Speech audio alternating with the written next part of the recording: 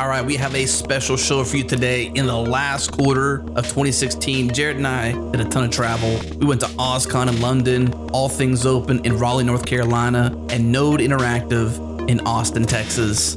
And today's show is an anthology show. We're sharing some awesome hacker stories from each of these conferences that really got to the heart of things. If you've been paying attention, you know that we launched our new branding in October of last year and updated our tagline to Hacker to the Heart. So these stories fit perfectly with the essence of who we are, and we're proud to share them with you. And by the way, in this episode, we're introducing our new theme music. I hope you love it as much as we do. Huge thanks to the mysterious Breakmaster Cylinder for working so closely with us on our new beats. One more thing before we kick the show off. Bandwidth for Changelog is provided by Fastly. Learn more at fastly.com.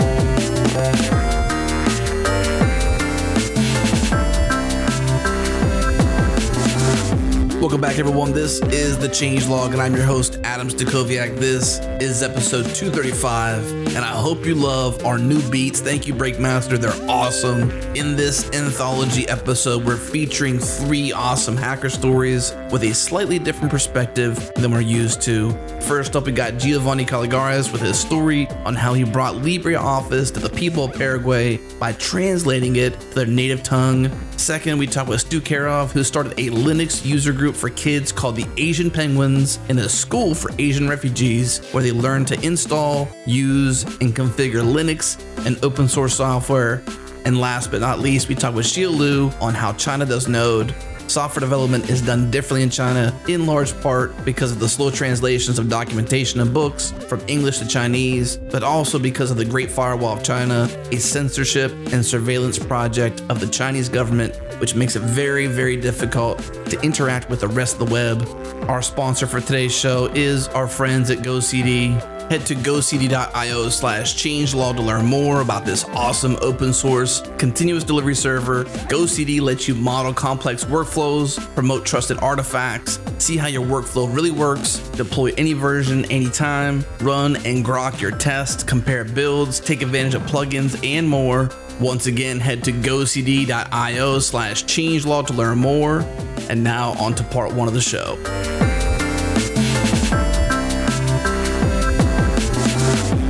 All right, well, you're here with LibreOffice. Yes. Tell me your involvement with LibreOffice. I got involved with LibreOffice in 2014. Yeah. That year, I was living in Toronto. I always wanted to do something for Paraguay and in Guarani.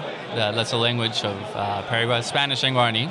Guarani? Guarani. Guarani. Guarani is an indigenous language. Okay.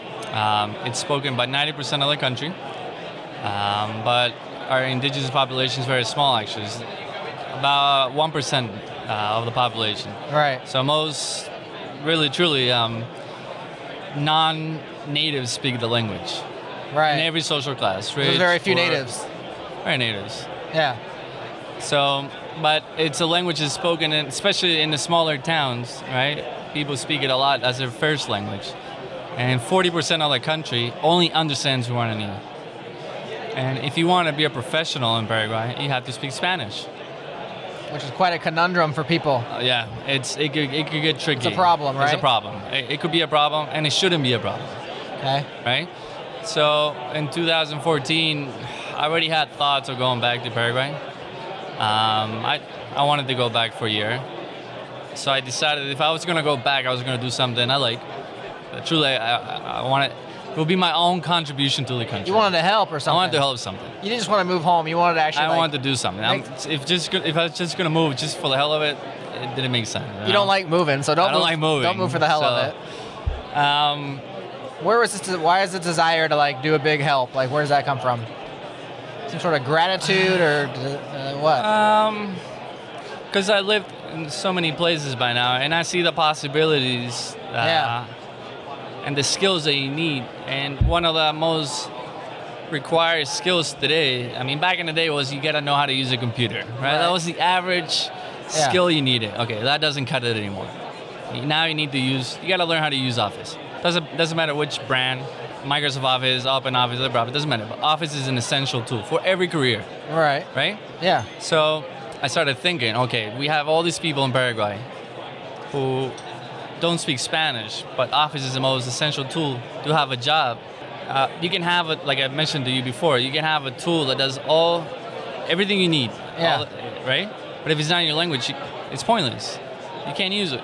So the idea started coming from there. So when I went back to Paraguay, I got in touch with the Document Foundation. They're responsible for maintaining and developing LibreOffice. And they were super happy with it, right?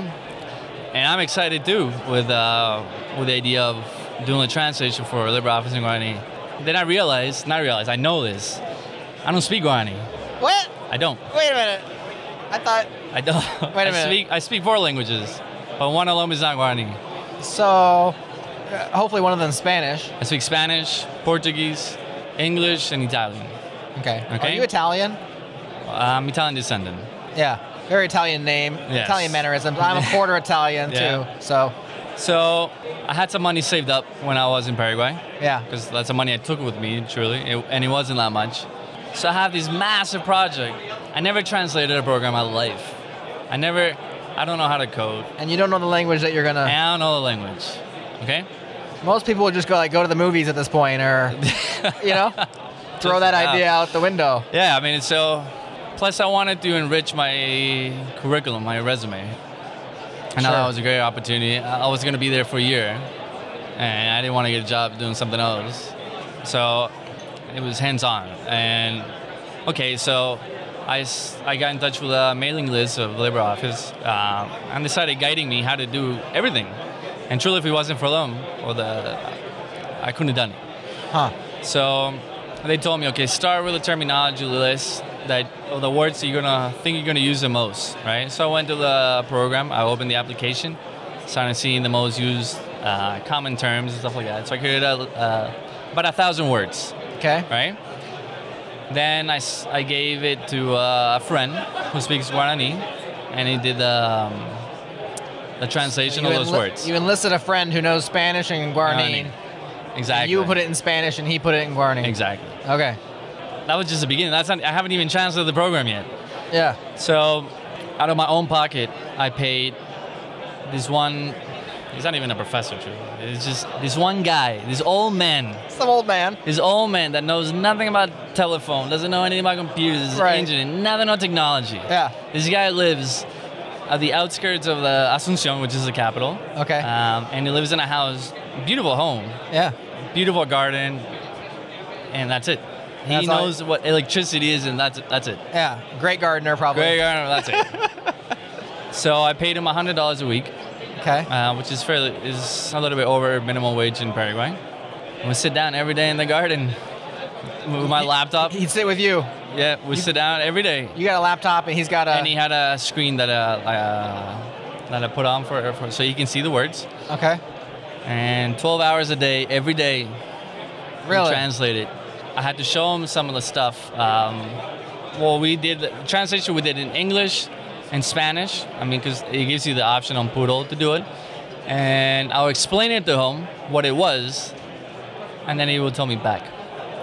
And sometimes we ran into the issue that there's a lot of words in Guarani that don't exist for... Right, there's not a one-to-one mapping. It's not a one-to-one mapping. So we had to create slowly some of the words. Sometimes we left them in English or in Spanish, because that's actually... people already know that in the country. So it wouldn't make sense to recreate what someone already knows what it is. Like words like password, internet, mouse, stuff like that, right? And that's what we did, man, every day. 12 hours a day. How many day. days? 7 days a week. How many weeks? 6 months. 6 months, 7 days a week, 12 hours a day. 12 hours a day. You and an old guy sitting in the garden. Translating LibreOffice. That's it. I will go back home after that. There's a lot of words that repeat themselves while you're doing a translation. So I will get that word translated once, and then I'll go back home and I'll speed up the process again. I'll translate all those words, or that word that repeats, I don't know, 1,000 times inside the program, right? And we ran into tons of issues, man. Tons. Translating word, like what would be writer. What it would be writer, it was fairly simple. I mean, not simple, but it was easy to get into. Once we got into calc, or the equivalent of Excel, it gets pretty tricky.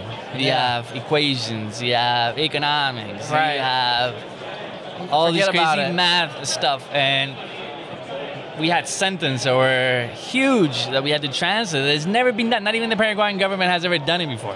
And we just started doing it. So did you do it? And we did it. You did it. Well, I basically, LibreOffice comes with Writer, Impress, Calc, Draw. Draw is it's like a sketch app or something. Like a sketch app. You can edit PDFs and stuff like that, right? And then he has database and formula. So I was like, no way, I'm not going to do all of it. It doesn't make sense. So I did the first 4. All right? I didn't do formula or math. A little bit I did it. I didn't finish it. So eventually I did 60% of the job. And while I was creating... In the 6-month time period? In 6 months. So while I was doing the translation, I forgot to say this, but Guarani, the grammar, it uses a Roman alphabet, a Latin alphabet, plus some extra letters, I guess you could say. It uses 6 extra letters. Okay. With an accent. Really, I mean, it's not much. Sure. But it's not easy to use it on the keyboard, you know? Right. So I was frustrated at the time when I was doing the translation. So I created the first Guarani keyboard layout for of course, Ubuntu, you gotta be typing and then I went for Mac and then did it for Windows. Nice.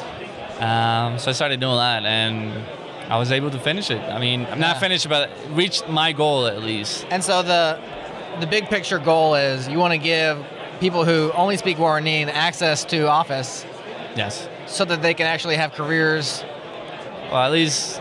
Or at least the ability to change. The ability to learn it maybe in Guarani, and then they can learn to learn in Spanish. But at least they can use the tool, right? So what was that like? Where do you like put that into LibreOffice? Is there like a file that has all the strings in it, or are you like actually editing the source code? No. To translate in LibreOffice, all you have to do is really simple. Yeah. You just gotta have the time. You go to this website, which is based on Poodle. Poodle is like similar to TransFX. I don't know if you ever heard of it. No. The word shows up, you translate it. Done. You don't have to code. You don't gotta know any of that stuff. Very simple. Very simple GUI. That's nice. That's it.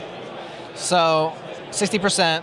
60%. In 6 months. Plus, I had to do revisions. I had to go back and do it. So the job was done. Like, what happened next? The job was done, or like did they lift you up on their shoulders and carry you into town? No, not really, actually.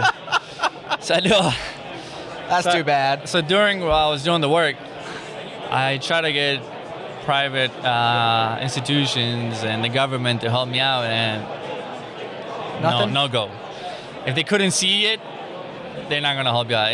It didn't make sense. It's like, well, why would you do that when you could just use it in Spanish? Right. But didn't you tell them that most people don't know Spanish? It's a waste of time. Okay. It was time. How many? You gave me a percentage, 90%, or what's the number of people that don't know Spanish but only know Guarani? Okay, so statistics goes like this: 90% of the country speaks Guarani, and they're bilingual in that sense. Okay. 40% don't speak Spanish. Don't speak Spanish. And most of those people live in the smaller town or the villages. And then you have 30% of Paraguayan speak Guarani as a first language, and they also speak Spanish. As a second language. But the information they absorb in Spanish, it doesn't stay. It's minuscule. Okay. So, in a way, it's kind of useless. Yeah. Right. So, give me raw numbers then. Like, how many people live in Paraguay? Like, give me. Paraguay has 7 million. 7 million. Yeah, it's a smaller country. Still, but in raw, I mean, think about that many humans. Yeah. It's a good number of people. Okay. Continue. You're telling me what happened with the funding. You're trying to get some funding afterwards. Okay, so after a year of talking to the government, to the Paraguayan government, there's, they call it in Spanish, secretary, or what am I trying to look? Like a ministry of political and linguistics. That's what it's called. Okay. Okay? After a long time, I finally got them, or they decided to help me finish the translation. Previously, they have done the translation of Firefox to Guarani, which is a much smaller project, it's good and it's necessary. Sure. And now we started doing with the LibreOffice, and with that, we're trying to standardize the language as well now, and modernize it a little bit too. Yeah. So you're funded, and this is your work now. How long was that going to last, you think? Well, this just happened recently, like 2 months ago. Okay.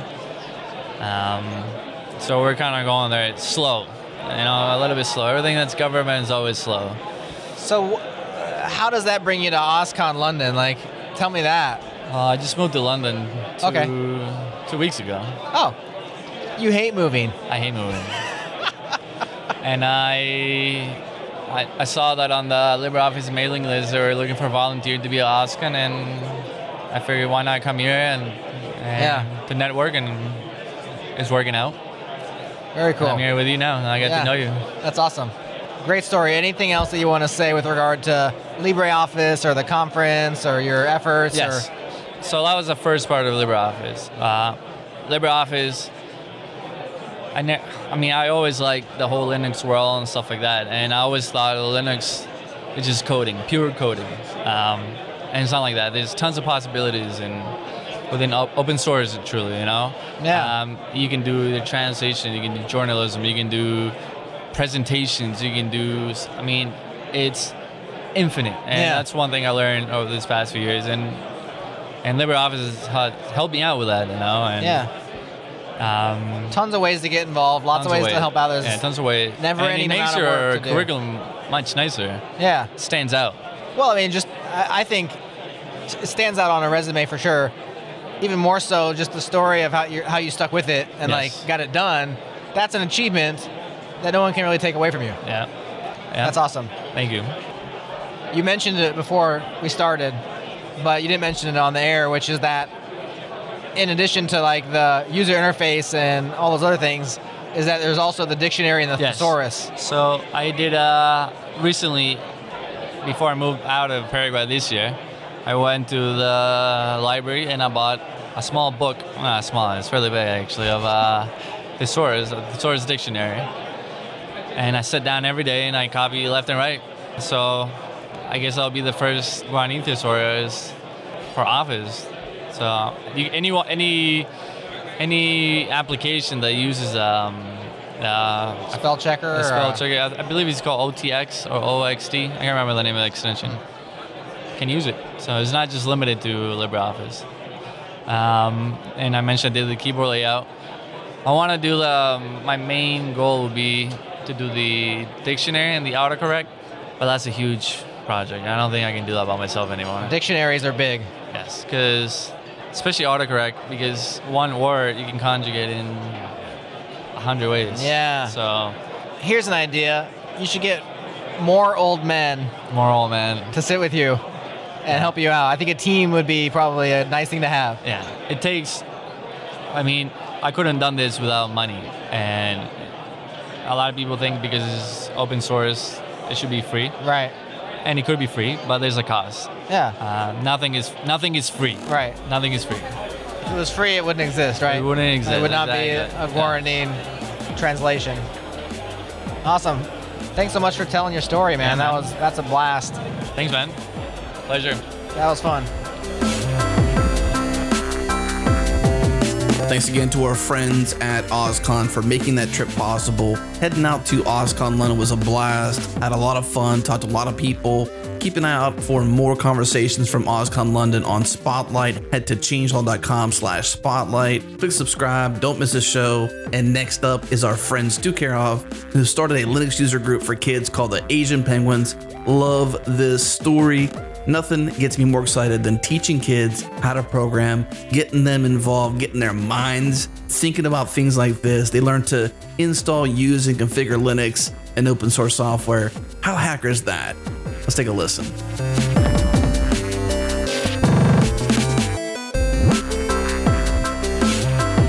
So let's start off with, tell me your name, where you're from. My name is Stu Keroff, and I'm from St. Paul, Minnesota. And Stu, you stopped by the booth yesterday. As I mentioned before, we're here on behalf of All Things Open, producing this podcast series, kind of shining a spotlight into this conference, into the community around this conference, but more importantly, helping to share the interesting stories from people like you that come here and speak or attend. And you've got a talk coming up here in a bit, and you told me the story about middle schoolers hacking on Linux, making, repurposing basically what some might consider trash computer. They turn that computer into a usable Linux computer and they give it away to somebody who's in need. That's the snapshot of your story to a degree. Absolutely. Help us understand, what is the school you work at again, and what is this mission? The name of the school is Community School of Excellence. We're a K-8 charter school in St. Paul, and our focus for a school is Hmong language and culture integration. I'm not sure if your listeners are aware of this, but the city of St. Paul has a very high population of Hmong either refugees or children of refugees. And so as a result of that, we've had several charter schools catering to the Hmong community spring up, and Community School of Excellence is one of those. And so at what point did you begin this program that we're going to talk about now? The program started in 2012. Did you start it then? I did. Okay. Yes. And the way that this started was our school was beginning a one-to-one laptop program using Windows laptops. Very shortly into the program, we started coming across the problem that a lot of the kids were breaking their laptops, and we really didn't have a plan for what to do about that. And it was difficult for me to try to integrate tech into my class if the kids did not have tech, because they broke it, they lost it, they forgot to charge it last night, they didn't bring it to school. So I went and got a hardware grant from a nonprofit in Minneapolis called Free Geek Twin Cities. Now, among other things, they recycle computers using Linux as the operating system. That gave me 4 Linux desktop PCs in my room for the kids to use who didn't have the laptops. And from there, we had this club grow out of it because kids started coming back to my room after school to use the computers while they were waiting for the after-school program to start. And they loved the fact that Linux was fast, it was eye-catching, it was different than what they were used to using. It worked while the laptop they broke didn't work anymore. So there were a lot of things about it they really liked. And I couldn't leave until 4:30. Their program didn't start till 4:30. So I thought, okay, if I'm stuck with you guys for 20 minutes, let's at least try to get something out of it. How about we learn how these computers actually work? And the kids said, yeah, sure, that sounds like fun. And so we started doing hardware and software lessons. And from there, I taught them how to install apps, how to, eventually we did an install fest one day where we replaced the operating system and upgraded all the computers. And a club started to form out of that. All the kids were Asian. The mascot of Linux is a penguin. So I said, you know what, this group ought to have a name. What do you guys think of Asian penguins? And they all loved it, and we've used that ever since.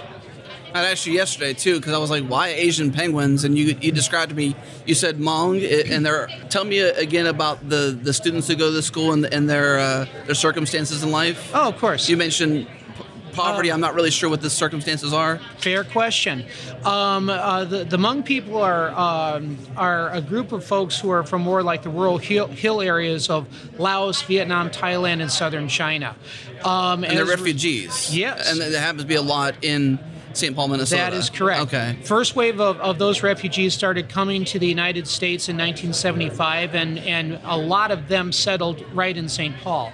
And then we had successive waves after that, and so we have, per capita, we have the largest Hmong population in the United States, is in Minnesota. Now, in addition to that, we have a more recent group of refugees that have come in from a different war, from Burma, and that is the Karenni people. And now about 15% of our school this year is Karenni. So we actually have 2 different people groups from Southeast Asia there. And so the name still applies, though? Absolutely. Yeah, okay. The name still applies. This doesn't really matter as part of the bigger story, but what happens when it doesn't apply? Will you change the name? We've talked about that, and actually what we want to see happen this year is... like hacker penguins, maybe, instead of Asian penguins. Well, we've toyed with a few different things. We think what we're going to do, and this will actually be more applicable when that first school other than ours decides they want a Linux club too. Right. What we've decided is we're going to form a larger umbrella organization that chapters can function under, but each chapter will be free to call themselves whatever they like. We will probably continue to stick with Asian Penguins, and other schools, that if they wish to come on with us, can choose the name for themselves, and we'll be part of a larger organization. At least that's the goal. Yeah, when I listened to your story yesterday, and I had some time over the evening to think about it a bit more, I just could not stop thinking about how hacker it is. You know, like, as you know, I mentioned it's right here on our banner. We recently did a revamp of our brand, and we sat down in a room. We hunkered down for 2 days straight with no computers, no cell phones, and this is a year ago, in a branding session to figure out who we are as an organization, who we wanted to be in the future. And what it really came down to was people and stories that get to the heart. Mm-hmm. And obviously we're hackers. The Changelog is all about open source software development, connecting that with software development communities, and the people aspect. So it came to me that, you know, our brand is around hacker to the heart. And so that's where we're at. And I couldn't think of anything, in my opinion, more hacker than what you've done with these children, to have that spare 20 minutes and not waste it and use it well and teach them about technology and invite them into that, especially children who are part of families who are refugees and who need love and who need acceptance and invitation and education, frankly, you know? Absolutely. And you created this program around helping them learn how to hack around Linux, basically. Mm-hmm. Can you give me more details around the maybe the technical sides of it, some of the things they do, some of the things they've learned over the years? Okay. Since it's from 2012, we've got several years, right? And we've actually tried approaching a few different things in that time. The first and most immediate thing is that we want every kid in the club to at least once experience installing the operating system itself. When people go to a store and they buy a computer, a lot of them simply just take it as is. It's the default choice, whatever it came with, that's what it has. Why would it have anything else? And we try to take the mystery away from that. We hand them a flash drive and say, no, this computer doesn't have any of that. It's been wiped completely clean. You're going to put it there. So every kid in the club, at minimum, does that. But from there, then we have them learning how to install the apps and configure the apps that we want the computers to have. Depending on where they're going, there'll be different packages of apps, and teach them a few different ways to make sure the apps get onto the computer. It's like, well, you can use the App Store for your distro. That's one way, and it's easy. You can use GDebi and for things that aren't in the software store, but you still want the computer to have, and you can use the terminal window. You're going to experience all three. And so they can see what the differences are and how each one is going to apply in different circumstances. Depending on the hardware available, sometimes kids are also doing things like installing hard drives or RAM, depending on what the machine needs. Because, again, we don't always have time to do these things, just for kicks. So, it's like generally if we're working on a computer, it's because we have a plan for it. But we've had kids also installing video cards in the past, and we've had a few different odds and ends like that. And then there's also, just troubleshooting and testing things to make sure everything actually works. Right. I'm curious, what flavor of Linux? We have used Ubuntu ever since we started. It's like everybody's got their own opinion about which distro is their favorite, and that was the one that I was using at the time we started. It was the one that our first computers came with from Free Geek, even though actually they don't use Ubuntu anymore now. They use Xubuntu, which is pretty cool too. But as far as our technology plan for the school, it is worded as our school now says we are one school with three platforms, Windows, iOS, and Linux. So the door is always open to us to change to something else. And I've actually had it was a week or two ago? Yeah, it was like 2 weeks ago. We had, for our club meeting that week, it was a lesson on different distros or versions of Linux. And so I had computers set up with like 6 or 7 of them around the room. And so the kids were supposed to just go around and try each one out so they could see what's the same, what's different, and just get that message that since Linux and open source are about freedom, you have the freedom to make this look and distribute it the way you want it to be. And there are other options too. Right. Yeah, but we've traditionally used Ubuntu, and the kids like it, so there's been no questions about that. Gotcha. Ubuntu is my flavor. I love it. I love it. We actually just had Dustin Kirkland on the Changelog recently talking about Ubuntu everywhere and how you have Ubuntu and all over the place. Their recent partnership with Microsoft, putting Bash on Windows, and that fun story there. So, did the gentleman mention any plans about putting an Ubuntu phone in North America available for sale? he did not. Darn. Okay, we wait. Right. But they do say Ubuntu everywhere, so Yep. I imagine it's part of their plan at some point. I'm still waiting. I got to upgrade my phone. So this story, it struck me as interesting for many reasons. One, children is, educating the younger hacker generation to me is like, and you began this out of the kindness and goodness of your own heart. I didn't even ask you what kind of teacher or involvement you had at the school was. What was your primary reason? At the time, I was a middle school social studies teacher. Okay. So you're a social studies teacher who says, I've got a spare 20 minutes.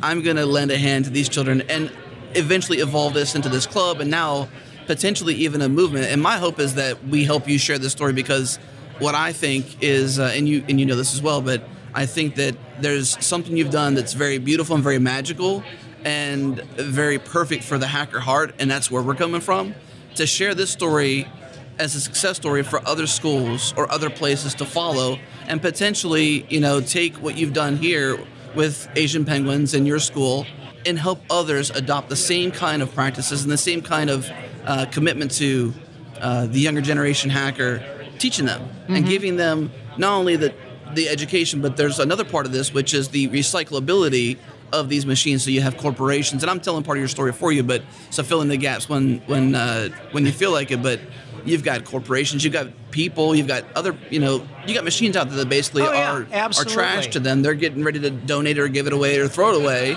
And you're repurposing this with Linux machines. Absolutely. And that has become the core of our community donation program. In 2013, we started looking around at our school and talking about our own digital divide, and we knew that there were lots of kids that went to our school that didn't have a computer, and the main reason is cost. If you are a recent immigrant to the United States, and you've just come fresh out of that refugee camp in Thailand, and you're still trying to make your way in the new world, you know what? A computer's just not going to happen. Okay, you can't afford it. It's low on your list. Exactly. It's like that computer on sale at Best Buy. It might as well be on the moon. It's just not possible, especially if you've got a number of kids, and many of these kids come from large families. So about 30% of our kids at the time, if my friend's survey is to be believed, it's probably pretty close, didn't have computers at home. So we said, Free Geek can do something about this. Maybe we can too. So we got a hold of some used computers, and then we found some families to help. And I had the kids install all the software because I thought, it'd be more meaningful if you guys did it. And that's really, I want to see us go in that direction. So I had a couple kids, come into my room and work on the computers, get them all ready to go. And we started giving computers away. And what we found was that the more that we did that, the more the kids wanted to do it because they wanted to be involved in something that was helping others. Last week, we spoke at the MEA conference, which is the big state teachers convention in Minnesota. And one of our speakers on that team was a 7th grade boy named Lee Ray. Now, Lee Ray is a Karenni student, and last year he joined the Asian Penguins and was also a recipient of one of our computers because, like any other kid at school, or at least like a lot of kids at school, he qualified for the program. Now, what I didn't plan, It was kind of weird. When it came time for his turn to go on a mission, it just happened that his name was also the one drawn for who was going to get the computer that week. So he ended up being on the team that was delivering it to his own house. So he was translating to his mother that day. It was really funny, but that turned out great for him. So this year, we made him part of our speaking team. When I asked him about what he liked about the Asian penguins, he said, I like giving computers to people who can't afford computers. He speaks from experience because he was one of those kids. He was a recipient. Absolutely. And he also helped build the same machine he got to receive. And the Asian penguins now gives a kid like him the opportunity to be the generous one. Because now he gets to turn around and help other kids. I mean, how cool is that? That's cool. Yeah. So one thing I want to have as an artifact from this conversation is, one, awareness to the community that you've done this very selfless act that has turned into this, what I hope becomes a movement, honestly. And I hope that you can help others who have the same desire or the same care for doing something similar to essentially have a copy of your recipe. You know, whether it's something you write down, whether it's something you go and speak. You're here at All Things Open. You're giving a talk here at 3:30, so you're sharing that with this community. And this podcast is a part of the series we're doing for the conference. So ultimately, I was really hoping that you can share with me any ideas you have for how to repeat this elsewhere. Sure. And if there is any repetition happening or plan to happening, how can they get in touch with you, or what's the plan for repeating this model? Okay. Well, let's start at the finish line as how they can get in touch with me. People can follow me on Twitter. It's at Stu Keroff. So it's at STUKEROFF. My email address at the school is stuartk@csemn.org. And you can check out all of the information about the Asian penguins on our website, which is www.asianpenguins.org. So that's how you can get in touch with us and find out more about the program. But as far as how to replicate it, the first thing that has to happen is that you do have to have an adult that wants to be a risk taker and wants to plow in and learn how to make this work. I love Robert Litt's example because he's a teacher in the Oakland School District in California who started the computer lab at his school with recycled hardware and open source software and did it all for free. His school couldn't afford anything.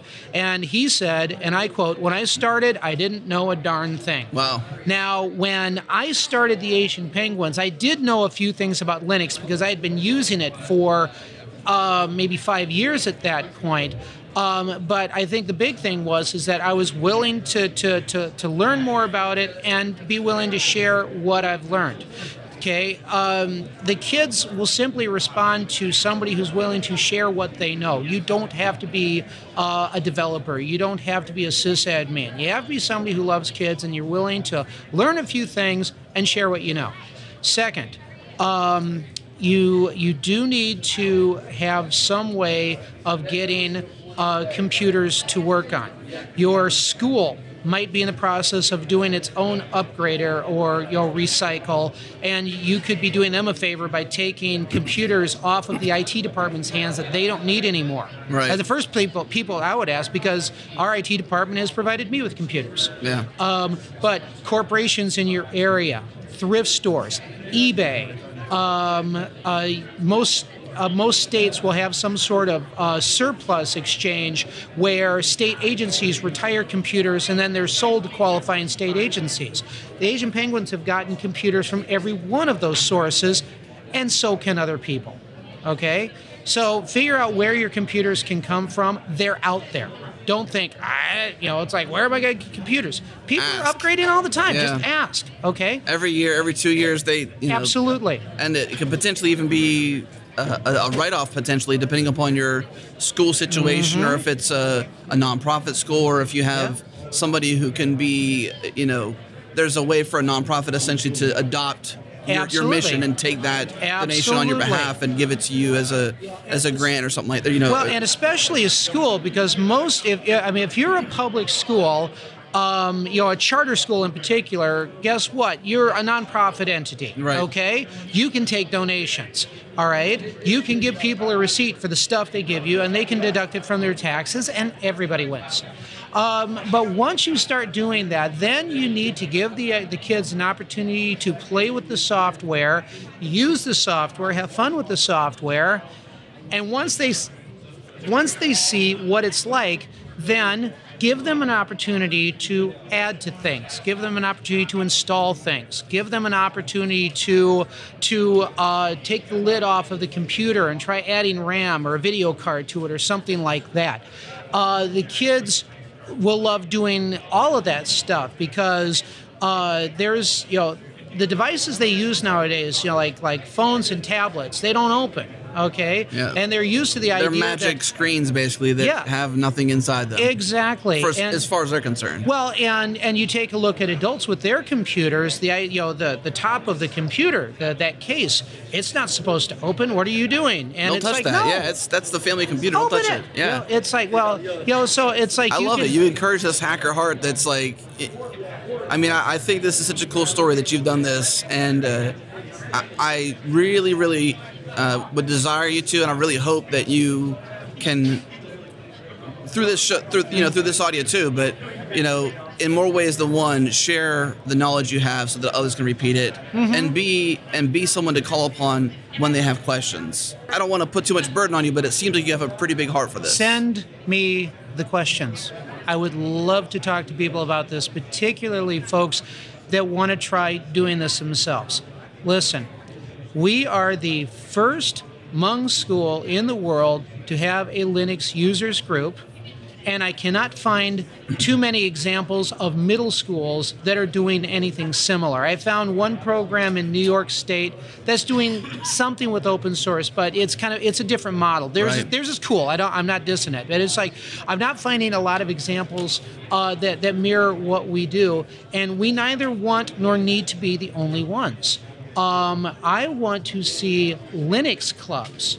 I want to see open source clubs spring up at other schools so that my kids have somebody to network and to partner with and to communicate with and to build community through technology. Yeah. So those are some of our goals. Send me the questions. I'm not afraid of that. Awesome. Bring it on. Well, Stu, in closing, the audience, as I mentioned, it's the audience of All Things Open. It's the audience of the Changelog. We're going to put our full weight behind sharing these stories from this conference. What haven't I asked you that you want to share that this community needs to hear? There's one more thing I want to mention, and that is most of the pitch that I've made with the Asian Penguins when we talk about this is to other schools. Our pitch today is slightly different because there really are not that many representatives of schools at this conference. These are folks that work in the software and hardware industry for the most part, okay? What I want to encourage people here to do is to reach out to those organizations or schools in their area to find out if there's interest in doing something like this in a place where it doesn't already exist, okay? Call your local school. Check out charter schools in your area to see if they want something like this in their after-school program. Donate computers to a church or a synagogue or a mosque. Network with a nonprofit agency that helps to resettle recent immigrants and refugees. Be a techno-evangelist, okay? If you believe in the code that you're using, then be the messenger for it. That's my message. Awesome, Stu. Thank you so much for taking your time with us, man. I appreciate it. It's a beautiful story. And to the listeners out there listening to this, take this story, run with it, share it with whomever you can. I think it's awesome. Thank you so much, Stu. All right. Thank you very much. You have a great day. You too. Thanks again to Justin Dorfman, who made the connection from us to All Things Open, specifically Todd Lewis. Todd, you're awesome. Thank you so much for including us in your awesome conference, allthingsopen.org. Go there, check it out. But next up, we've got no other than Shiya Luo on how China does Node. As I mentioned before in the intro, software development is very different in China, pretty much because of the slow translations of documentation and books from English to Chinese, but also because of this Great Firewall of China you've heard about. It's a censorship and surveillance project by the government. It makes it very hard to do the internet, basically. Let's take a listen.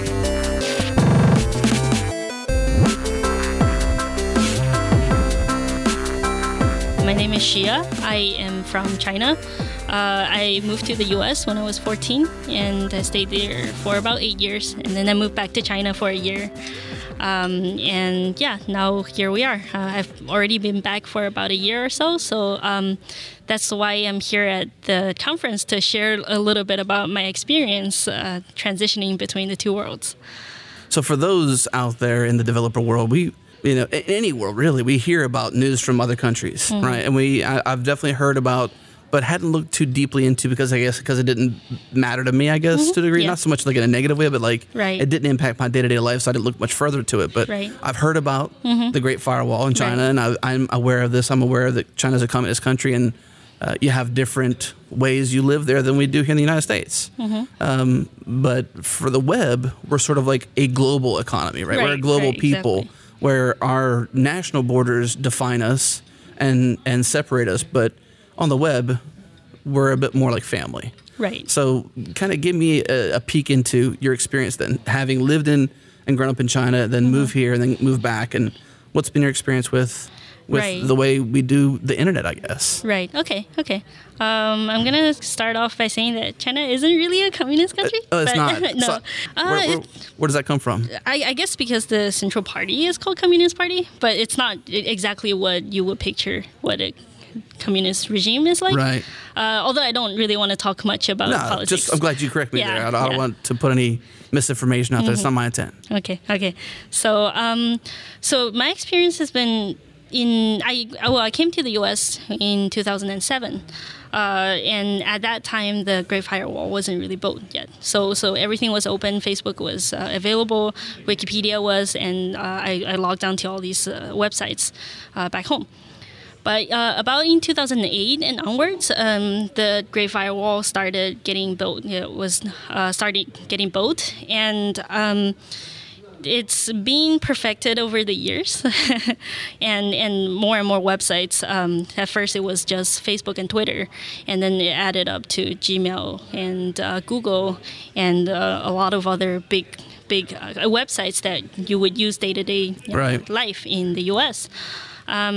So that causes a lot of trouble in the developer world, because if everyone's used to use Google CDN or put a Facebook login on your site, that is just never going to work in China, because the mass majority actually don't have access to these websites.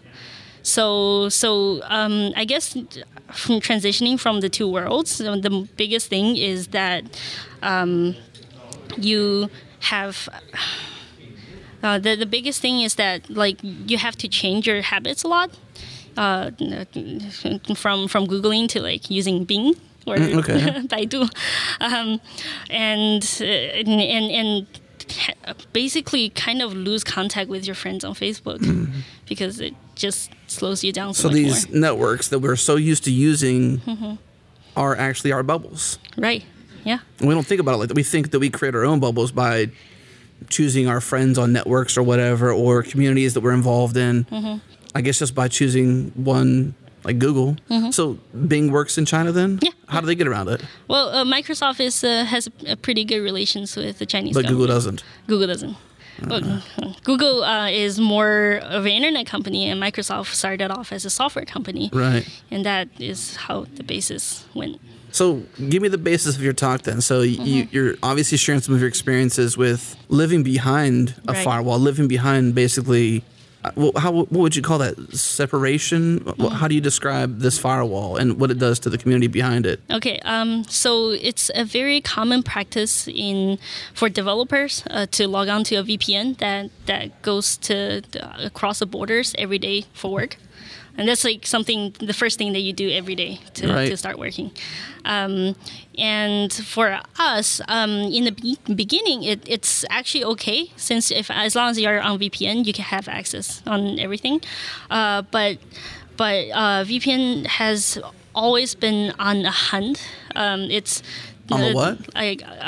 We're on the hunt by either the security departments. They're looking for you. Right. Okay, gotcha. So I was using one when I just went back, and then 3 months later it closed, so I had to use another service.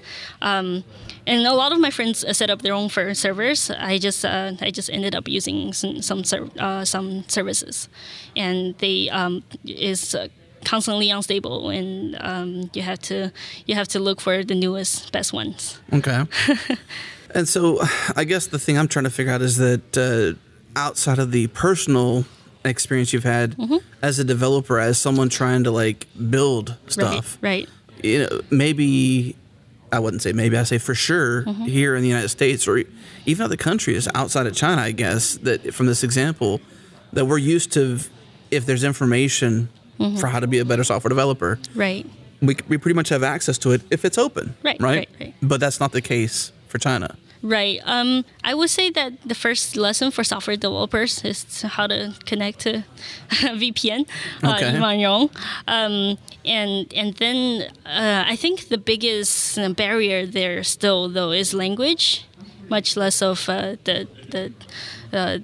much less of like developer experience in terms of whether you can get across, because for us developers, we can always get across. Right.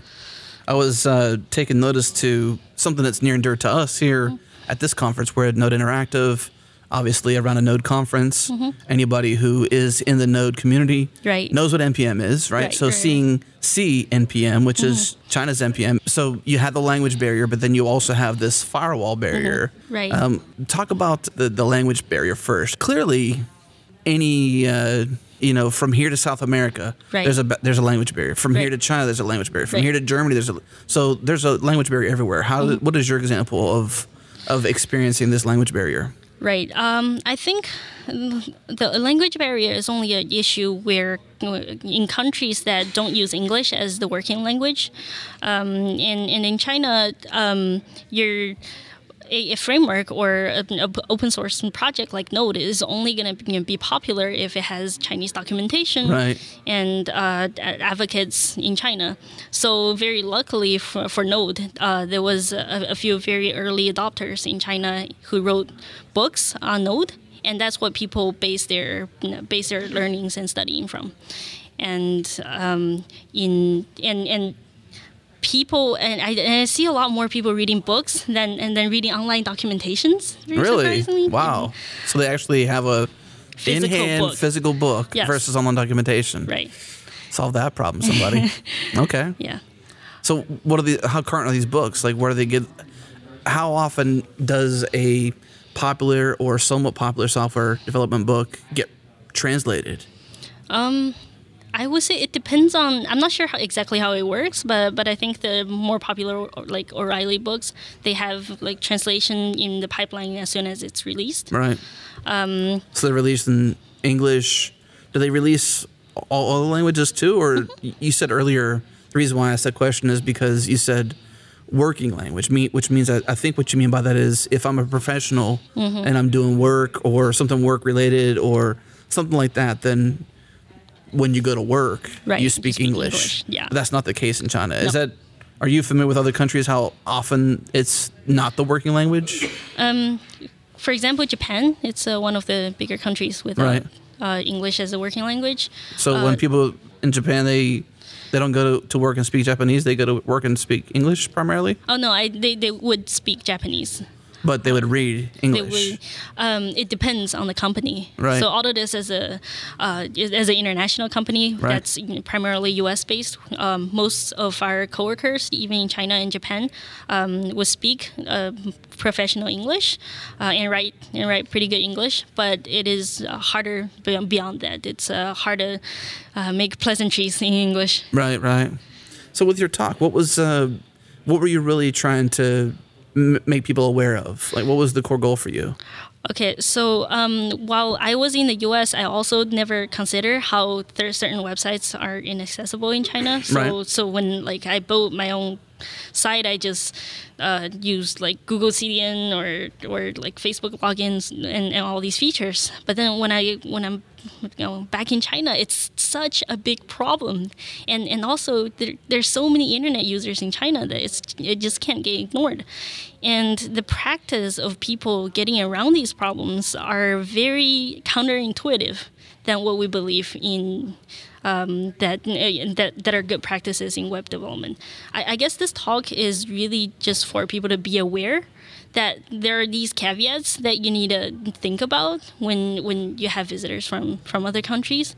There's so many people using the internet in China right now that you're just gonna get so much more volume if you have a website that's China friendly. China friendly. Yeah. It's a good thing. I like that. China friendly. I'm China friendly. I mean, I want to friendly with everybody. We're obviously at a developer conference. Right. I'm thinking to myself, as you're saying that, who does that matter most to, right? It's almost like when you say accessibility to the web, if I don't have an application that has a lot of users who maybe have accessibility problems, right, and language is definitely one of them, to me, it's like, for developers, totally makes sense that we should have translations. It totally makes sense for O'Reilly to ship a book, not only in English, but in any other native language where there's a need for it. This message you're sharing about the language barrier, about being able to tap into the large China audience, who does that come up most to? Is it developers? Is it, obviously when someone like Facebook builds what they build, their network, they're going to think, well, we should probably make it as accessible to anybody in the world as they can. Right. Right. But who does this matter most to, I guess, this idea you're sharing? I think it's for us as a company. Autodesk has a lot of customers and partners in China, and however, a lot of the engineering teams are in the U.S. And so when they were developing, they weren't thinking about in the beginning. They weren't thinking about these users in China, and so if you already have if you're not thinking about the China market, it's fine.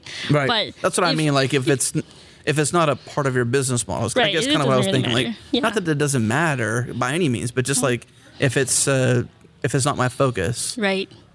Yeah. If you already have customers in China, then you should be thinking about them. But see, personally, it is of interest to me because I had never considered it, and we run podcasts. I want everybody to listen to it. Now, naturally, I speak English. That's my primary language. So I don't think it'd be worth it to me to have my podcast translated. Right. However, we could transcript them, which we are doing, and those could easily be transcribed to different languages if we wanted to. But it is important to me to be inclusive to the whole world, including China, of course. I mean, you have so many people there. I would want anyone there who cares about the things we care about, which is open source software development, open community, inclusivity, diversity, all those things that we really care about. I'd want them to be able to listen to my shows too. So for someone like me who uses Fastly as our CDN, which is a US-based company, what would happen if someone goes to changelog.com? Our servers are Linode servers. They're based in the United States. Our CDN is an international CDN. How would someone from China be impacted by going to changelog.com? Would they be able to listen to my shows? Would they not be able to? They will be able to. We don't force them to use Facebook. We don't use Google CDN. We have our own CDN. Okay, cool. Well, any server that's outside of the borders is going to be a bit slower than servers that are within the borders. So you're looking at a page load time of a couple of seconds instead of milliseconds. Yeah, milliseconds for sure. Right. We focus on speed. Yeah. Then you definitely would need to have a service in China. Plus, we built the website just for fun. We built it in Elixir, which is known to be pretty fast because it sits on top of the Erlang VM, and we use Phoenix, the web framework, and we purposefully used a smaller JavaScript footprint. We purposely didn't use frameworks that would have more than we needed just to have a couple features of it. We actually wrote our own JavaScript for our own web player. Okay. So we did some things to kind of keep it fast for those reasons. So for people like us, or people that aspire to be like us, to have that kind of focus with speed and our own CDN, what can they get right? I guess using our own CDN, that's obviously helpful. But you mentioned the speed barrier. Where what's the speed roughly for outside the borders? Just curious. It really depends on the weather. Depends. Depends on the weather. Okay. I have no idea what the speed is related to in terms of the different servers, because it actually really changes depending on events and political events in the country. Sometimes even. So this is a human thing. Like some human is doing this. It's you say the weather, but it's really it's the winds, but it's the political wind, so to speak. Right. So if I care about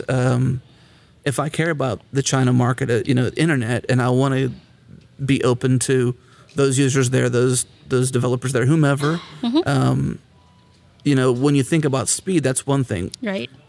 Sure, the winds change, and that happens. But aside from making a performance site, what else can I do to be mindful of the speed barrier? So the best thing to do is always have a server within China, but it is very difficult actually. So for example, AWS just got its license in China, and to deploy on AWS, you need to be a registered company in China and have all your paperwork ready. Small business is hard enough. Yeah, exactly. Right? And it's very difficult to incorporate something in China. So you're not making it any easier. Yeah, sorry. Wouldn't it be just easier? I mean, this is devil's advocate in me saying this, but wouldn't it be just easier to get rid of the firewall? Yeah, well, there's a lot of... What's the purpose of it? Was it the people of China voting for this thing or desiring it, or was it something else? Why? So, maybe this is a whole different subject you want to go into, but just share what you can share, I guess, about what we could do about will it ever go away? I guess is probably the bigger question, rather than get you into an uncomfortable situation where you have to explain something that's just tough. I'm not trying to put you in a corner and ask you that. I'm just trying to figure out why is getting rid of it not an option? So people in China can't really vote for it. We can't vote. But the thing is, it started in 2008, mainly because people were using Facebook and Twitter to incite protests, and they sometimes become pretty violent. And that was in 2008. Right. And afterwards, it just got expanded, and anything that a company that, for example, Google, who would not cooperate with the government on certain, censoring certain words searches, they would get kicked out of the country, basically. Right. And they're not hesitant to even kick out Google. So. So when you got your own version of it, right? You said Baidu? That's Baidu, right. Baidu. Yes. Baidu? Mm-hmm. Okay. And then you got Bing. So good job, Microsoft.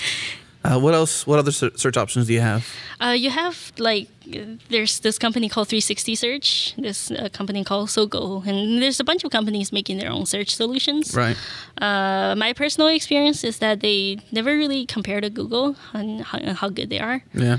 Maybe because once Google went out of China, there weren't enough competition for people to be forced to make a very good search engine. Yeah.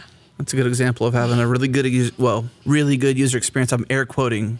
I think Google has a good user experience, but I think that there obviously is some biases where if you compare the results from other engines that you might like those better. But I've always, in a blind taste test, so to speak, I've always preferred Google's results. Yep.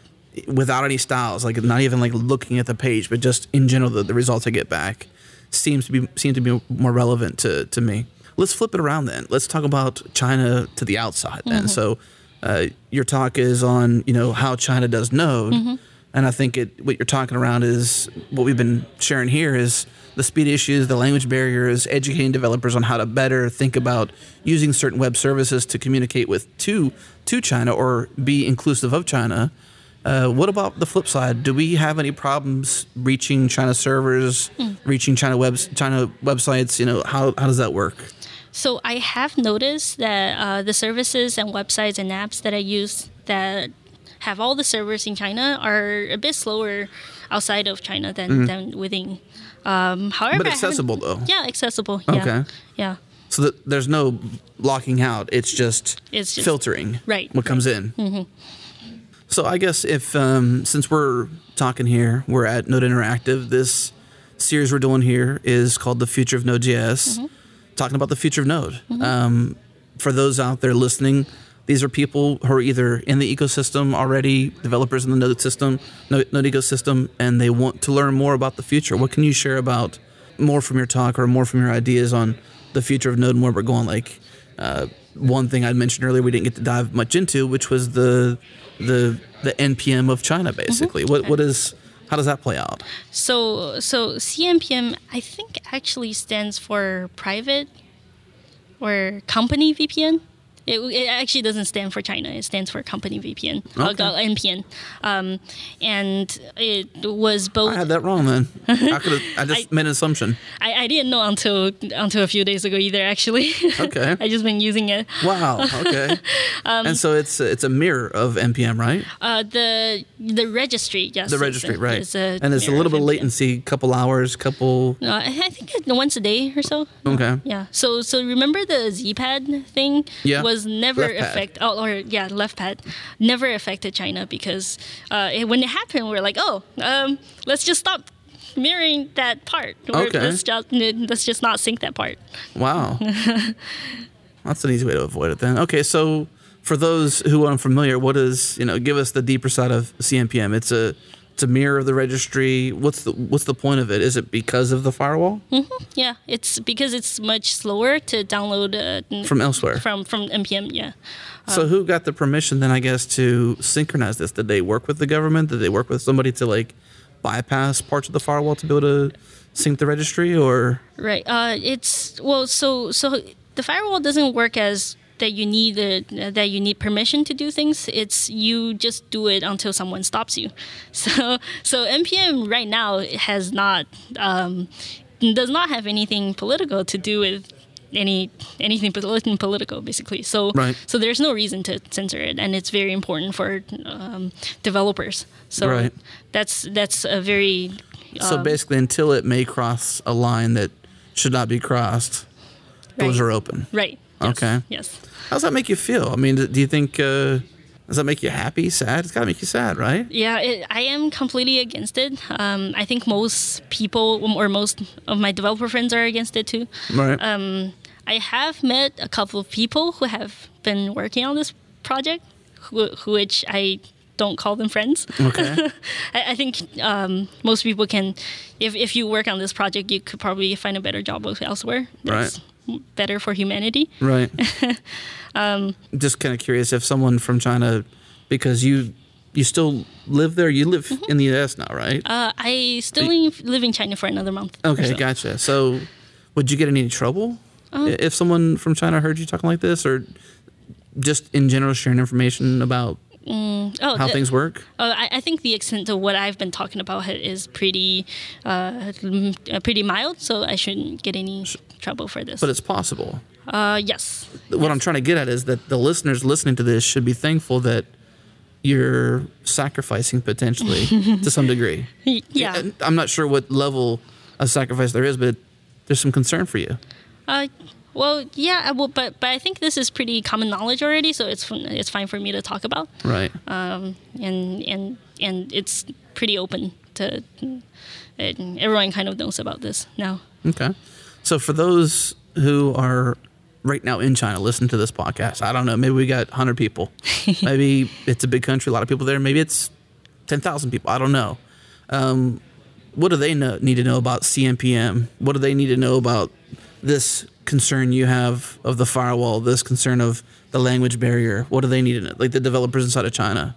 Well, I think it's definitely more beneficial to learn English because you're far ahead of people who has to wait and read Chinese documentation. I think that's actually the bottleneck of developers in China is not being able to be updated so quickly with English documentation. That's unique to hear you say that. I wouldn't expect you to say that it'd be just easier to learn English. Yeah. Because it seems like it's part of, your culture, your heritage, where you're from, to keep and maintain rather than to give up.